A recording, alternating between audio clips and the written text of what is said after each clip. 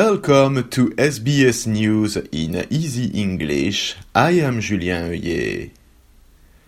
Hundreds of thousands of people could receive a reduced tax return this year.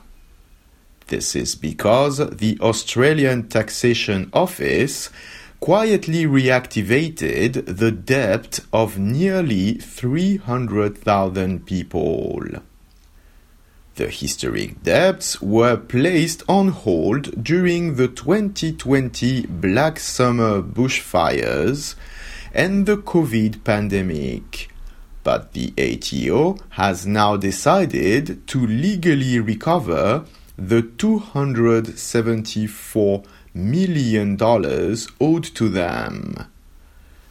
The director of McCann Financial Group, Phil McCann, says the ATO is legally required to pursue debts, but more transparency would have helped the people struggling with cost of living pressures. The tax office is doing the government's bidding in terms of, collecting revenue and squaring the books. So it's very much a matter of fact. It's an agnostic job they do, and they're following government policy. But I do think that policy today is a bit rough without notice. The Business Council of Australia has released a report showing a series of policy changes it believes will drive productivity growth and help the nation get a better economic future. It suggests lifelong learning incentives and bringing more women into the workforce could drive productivity and make Australians live much better. If implemented, the Council expects the package of reforms to leave every Australian $7,000 better each year after a decade. Business Council Chief Executive Jennifer Westacott told Sky News we need a coordinated approach to strengthen Australia's economic resilience.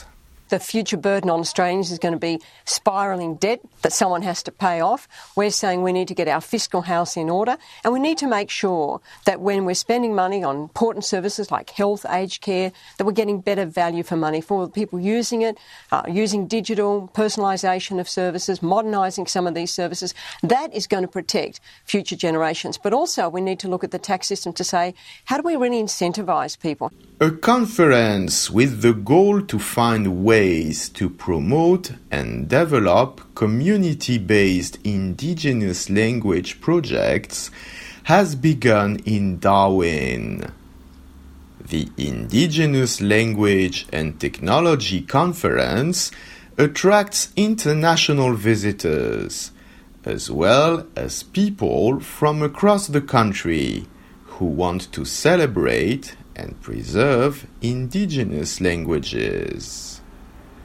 It seeks to tackle the Indigenous language crisis by developing a conservation and revitalization strategy. The conference will end Friday.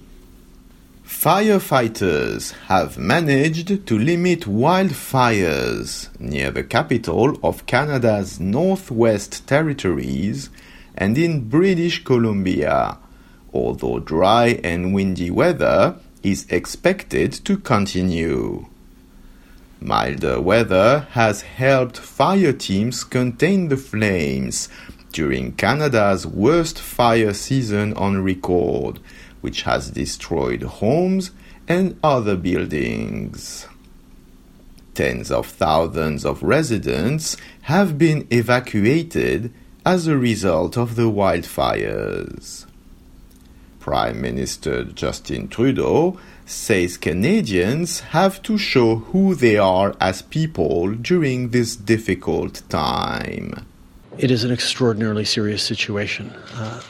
I have to highlight as well, though, that even as we're seeing those terrible images, we're also seeing images of how Canadians across the country, but particularly out west, are stepping up to help their fellow citizens, their neighbours, residents who are fleeing for their lives, in many cases have lost everything. I am Julien Heuillet. This is SBS News in Easy English.